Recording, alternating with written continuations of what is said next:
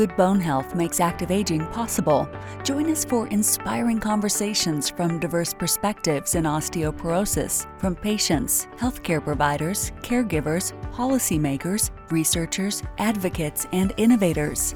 Protect your ability to live your best life. The information and opinions expressed in Bone Talk are not intended to replace the services of trained and qualified health professionals or to be a substitute for medical advice of physicians. You may review the National Osteoporosis Foundation's full medical disclaimer at nof.org. Hi, everyone. I'm Barbara Hannah Grufferman, Bone Health Ambassador and Trustee of the National Osteoporosis Foundation. Welcome to another episode of Bone Talk. This podcast is the third in our three-part series on menopause and bone health. Menopause is a hot topic right now, and rightly so. Approximately 6,000 women in the U.S. reach menopause every single day. By 2020, 50 million women will be postmenopausal. And think this one over, because we are all living longer, most of us will spend over half our lives as a postmenopausal woman. Not only is menopause being talked about with increasing frequency, but the impact it has on our sexual life seems to be a hot topic of conversation too. We know our audience wants to learn more about how this major life change affects them, inside and out, from head to toe, and boy, does it ever. So we're going to have a chat with a highly regarded expert on women's health.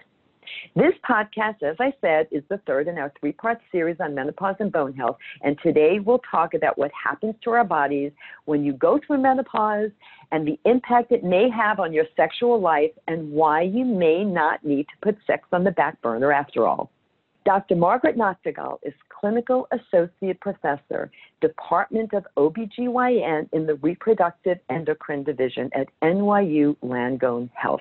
She is also a faculty advisor for the Violet Society program, which is the mentor and career advisor program for NYU medical students. Margaret can often be heard on Sirius XM Doctor Radio and has appeared several times on Dr. Oz as well as other daytime shows. Margaret, welcome to this episode of Bone Talk. Thank you. I'm really happy to be here. Margaret, we've been talking a lot about menopause. As I said, this is the third episode that we've done. And in the first two episodes of the series, I hope everyone will tune into those. And we talked about menopause. We talked about its impact on bone health, what some of the treatment options are, and we covered a lot of ground. But we saved this topic for today because today we're doing a deep dive into a whole different area, and that's all about our sex lives. So, okay, we understand that a decrease in estrogen can cause bone loss, as well as many other changes, right? But one change that also happens, and one that women are not so eager to talk about with their doctors, not even with their partners, probably not even with their closest girlfriends, and that's about sex. So Margaret, how does menopause cause women's sex lives to slow down or even come to, which is so unfortunate, a screaming halt?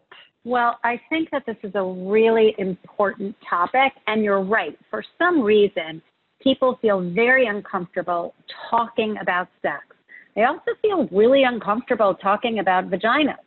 Not in my family. My family, vaginas are often the topic of conversation just because that's what I do.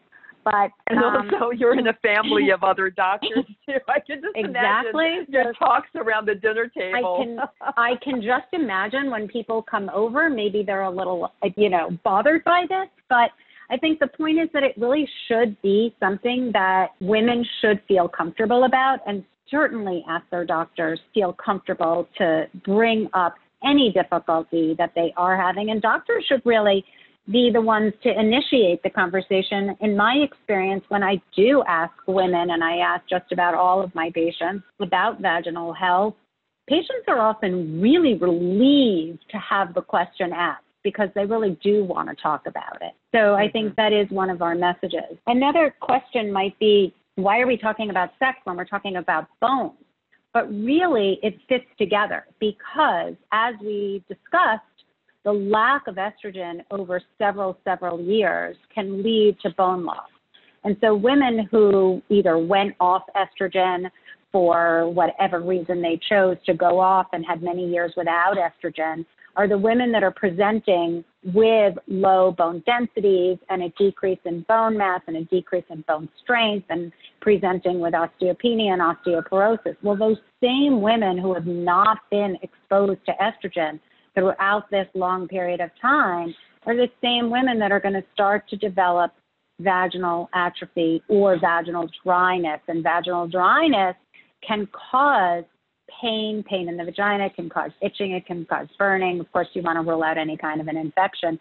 And by the way, lack of estrogen in the vagina can increase your chance of having a vaginal infection because it raises the pH, which allows other bacteria to come in. So it really makes sense that when you're talking about bones and bone loss, you're also talking about vaginas and vagina health. I think that's why it makes sense to talk about the vagina, because the vagina is fixable. A lot of the symptoms that women experience with a lack of estrogen can be alleviated or reversed with estrogen and local estrogen. I'm not saying to take estrogen systemically for the body, but you can use vaginal estrogen. And there are other ways to reverse the vaginal dryness for women that either don't want to use any local estrogen treatment.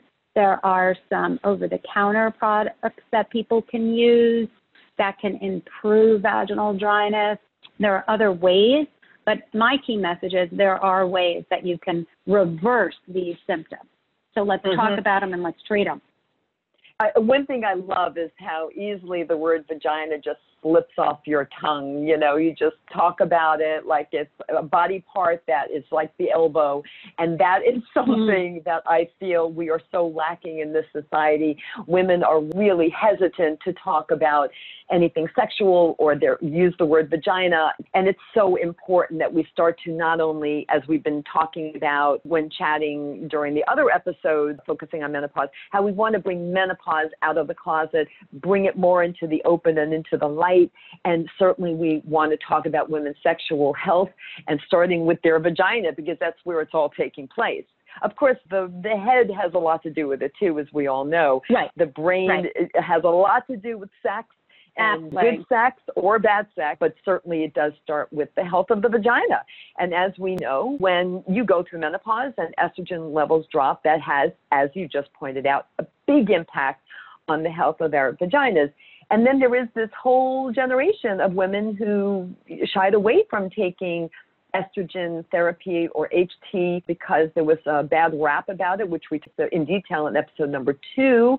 And while I'm saying I'm not one of those people, because I was always open-minded, at the time I went through menopause, and this was about 13 years ago, my symptoms were so minor that my life wasn't compromised. My quality of life wasn't compromised enough that my doctor didn't feel it was required. But now I have to tell you, looking back and knowing all of the positives that HT brings, including brain health, as we now see in studies, and certainly its effect on the vagina and our bone health, because I do have low bone density, I actually regret that decision. I wish I could rewind you've and maybe done pretty revisit. well, Barbara. Barbara, you've done pretty well with what you've done. But I think so far, it's a really so good point. Right. And you make a really good point. And you make a point for women who are not in menopause yet and are trying to think about what they want to do and how they want to make decisions, so they can learn from you and they can hear what you're saying and think about this for them. Because as we've talked about before, this decision is something that really, if you're going to start any type of hormone therapy, whether it's estrogen or estrogen plus anti-estrogen or estrogen plus progesterone, you're going to want to make that decision within about the first 5 years of menopause. So it is a conversation that's worth having, and I think it's great that you're making that point and that you're really alerting people that this is a decision that is an individual decision that they should really think about for them. But for the people that, like you, didn't, 75% of women do have significant symptoms during menopause, so you are in the minority in terms of symptoms in menopause, and I think you were lucky about that. And some women, the symptoms are excruciating and devastating, and some women are having 40 hot flushes a day and other women are having 0. It really shows the difference in person. But for those women who didn't elect to go on systemic estrogen therapy and didn't elect to go on local estrogen therapy and are experiencing any type of vaginal discomfort after excluding any infection, I think it's important to recognize that there are some good available agents that can alleviate and reverse the thinning of the walls, the lack of elasticity.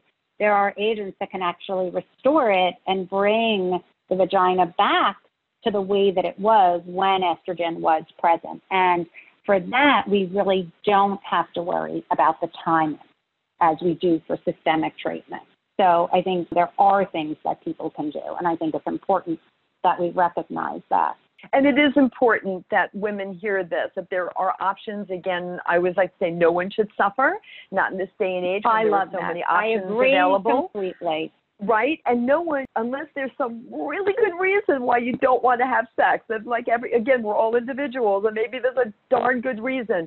But if you want to continue having a rich sexual life with your partner or even partners, and oh, please everyone be careful, just because you're in midlife and you can't get pregnant anymore, maybe if you got through menopause, doesn't mean you should not be careful and have your partner wear condoms and the like. I just want to point that out. Just want to put it out there. We all know that STDs and the rise among people over 50, right, Margaret?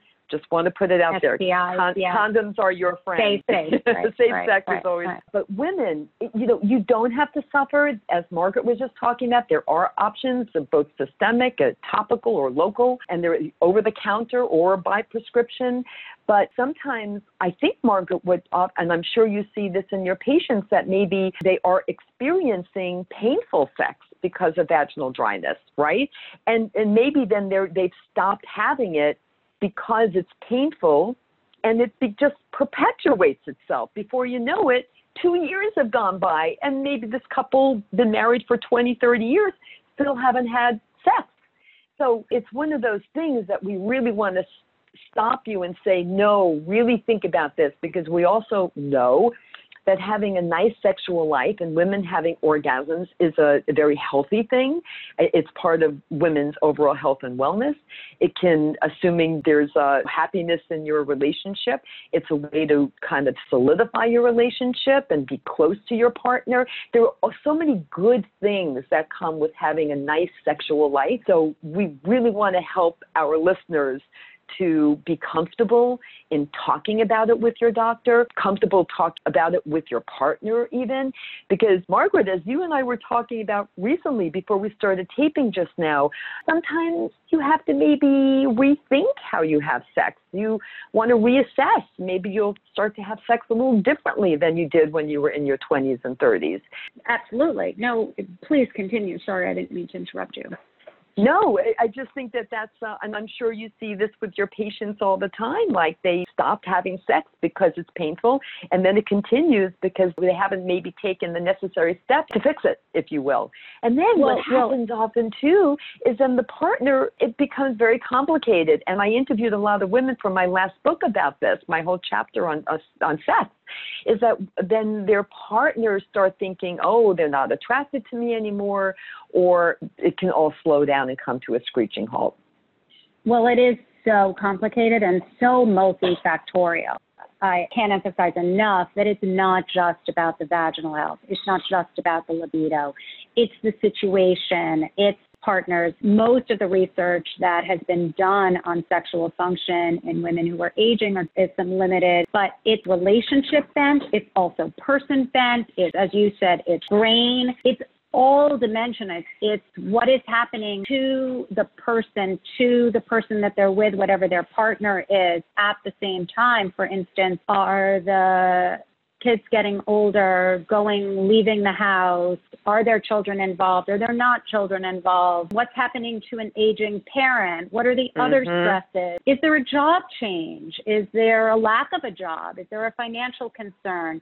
There are other stressors that are occurring around the same time which can also have a dramatic effect on libido. So there's a hormonal component, there are physical components, there are situation components. And so it's all so involved. Yes, and you and I both read the same article that was in the New York Times recently with a very eye-catching headline about how women, when their sex lives slow down in midlife, maybe, hint, hint, maybe it's not their fault, which was very intriguing because, first of all, let's get the word fault out of the conversation. It's nobody's fault, but there, as you pointed out, there are circumstances, physical and circumstantial, that can cause one's sex life to change or even become non-existent. But in the case with this article, very interesting, they did point it all to their male partners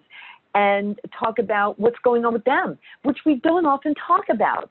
The male partners are also aging. They're also assuming in midlife and beyond. And they might be on medications that could cause issues with their sexual health, or they might be ill. There are other factors that are going on in one's life that is much more complicated than just women experiencing a vaginal dryness because of menopause. Well, I think that you actually brought this article to my attention, and I'm really happy that I read it. I think it's a really interesting article that looked at questionnaires from women. And I think, just to summarize, one of the things that was so interesting was that although 78% of the women who responded said that they had an intimate partner, whether male, female, or other, only 49.2% had what they would consider to be active sex lives. So that right there is really interesting. They attributed the lack of, I put in quotations, a sex life, because we don't know how they define a sex life, right? We don't know what that means. But they attributed the lack either because of a loss of a partner, or because life became too complicated, or they were too tired, or about a fourth said that it was because of their partner's physical health condition, whether they had developed heart disease or diabetes or other factors. About 10% said it was because of their own physical health, that they were really unable to engage in physical and sexual activity. And actually, a proportion of them said that their decreased desire and decreased libido was actually from excess alcohol or drug use, which was very interesting. And about 20% attribute it to their partner's lack of desire rather than their own desire. So in keeping with the conversation that we've been having, there are a variety of factors that can attribute to this lack of sexual function. And also, we don't know what type of sexual function people are talking about and engaging in. You know, one thing that you had said to me is that this can often change. What was present, in the 20s and 30s may not be what is keeping people happy and healthy as they get older. But I think what's important is to have the conversation with either your partner or other, and to really try to help yourself be as happy and healthy as possible.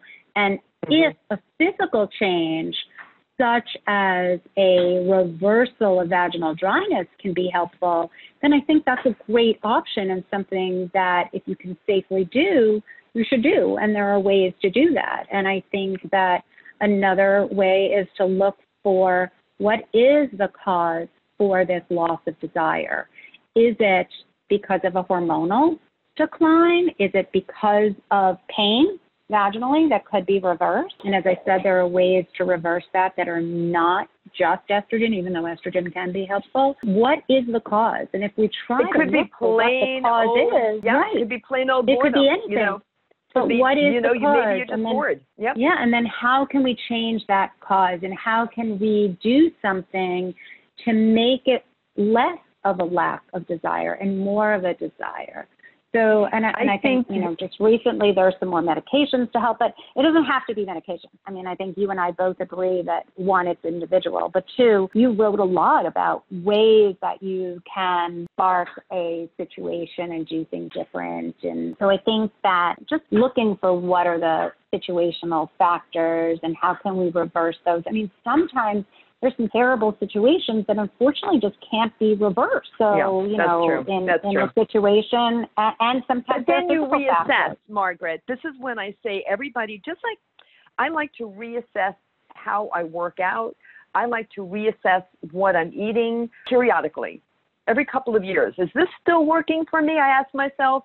Well, maybe I need to make a couple of tweaks because I'm getting older. I'm 5 years older now than I was 5 years ago. Let me make tweaks. Maybe I need more of that nutrient. Or do you see what I'm saying? I feel the same way about my sexual life.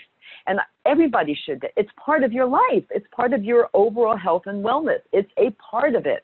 So why not reassess it like you do everything else in your body? And one thing I'd like to point everyone in the direction of a fabulous book written by an incredible person who I had the great pleasure to interview for both of my books.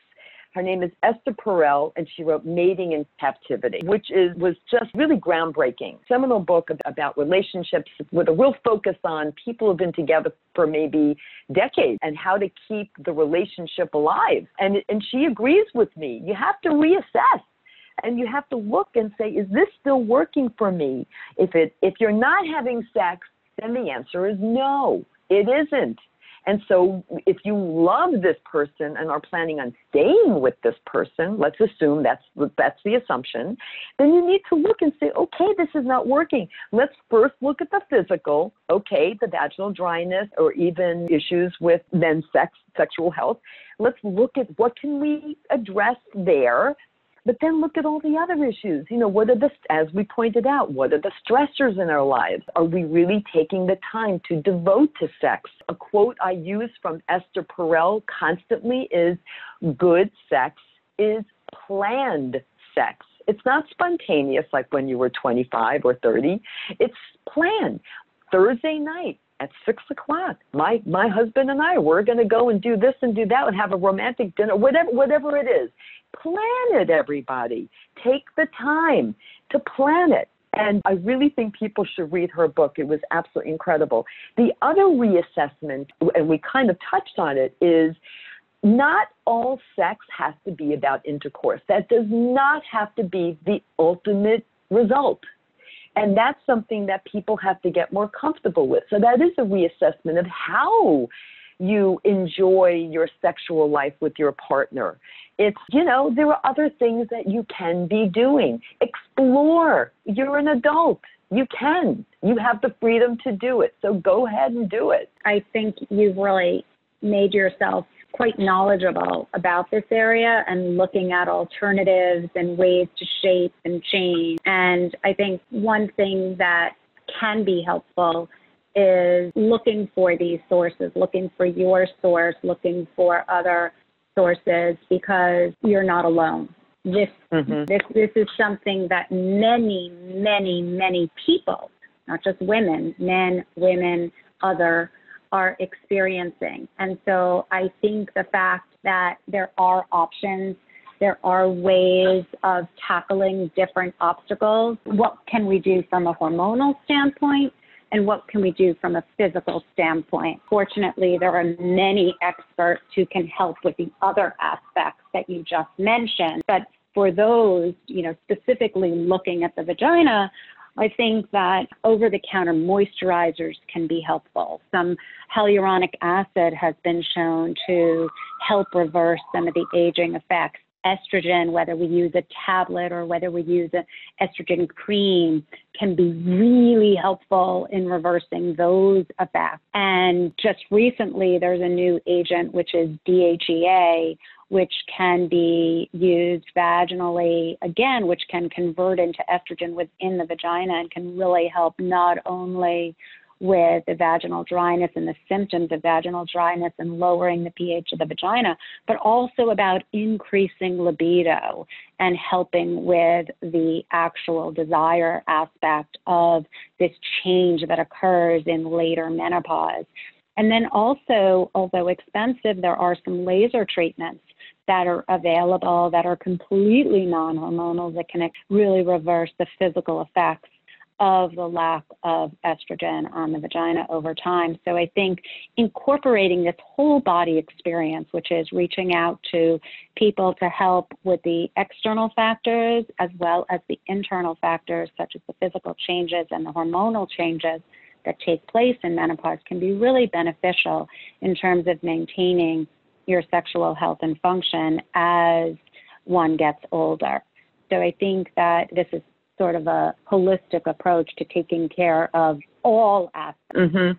Yeah, it's just so important to me personally to make sure that people don't just shut down their sex lives. And I'm talking about men and women because of some of these issues that are, almost inevitable.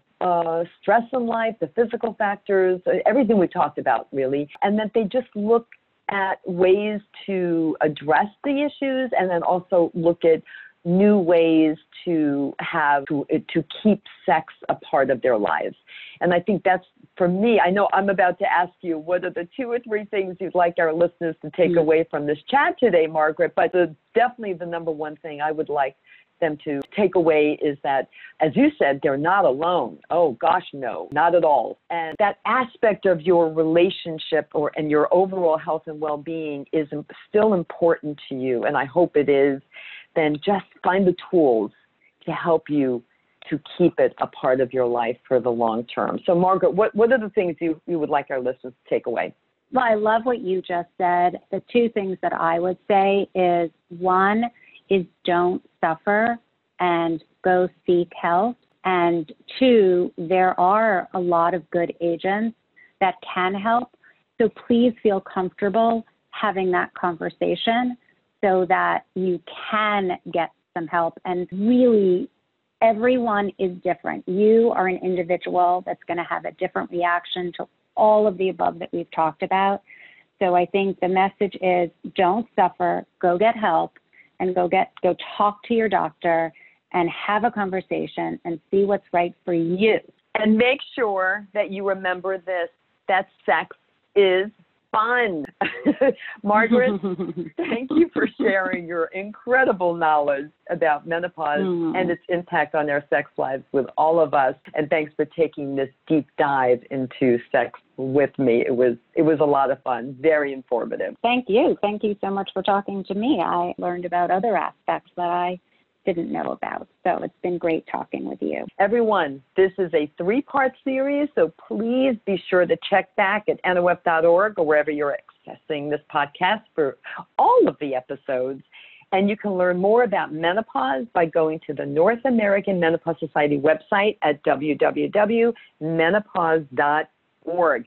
I hope you enjoyed this episode of Bone Talk as much as I enjoyed talking with our wonderful guest, Dr. Margaret Noctegal. We heard Dr. Noctegal's insights into how menopause can affect our sex lives, but we want to hear from you too. So please visit www.nof.org and go to share your story and tell us what's happening in your world, because the more we stay connected, the stronger we will be. For more information about how to keep your bones strong and healthy for life, visit NOF.org regularly for up-to-the-minute information. I know you enjoyed this episode, and I know you learned some new things too. So please do 2 things. 1, subscribe to Bone Talk so you never miss an episode. And 2, please share this information with all your friends and family. And maybe make a small donation to NOF so we can keep these programs and research going. Until next time, remember this. We can't control getting older, but we can control how we do it. Thank you, and bye for now. Thank you for joining Bone Talk, the National Osteoporosis Foundation's podcast that shares information, strategies, and inspiration about good bone health that makes active aging possible. To learn more about bone health, to become involved and/or help fuel NOF's mission with financial support, visit NOF.org.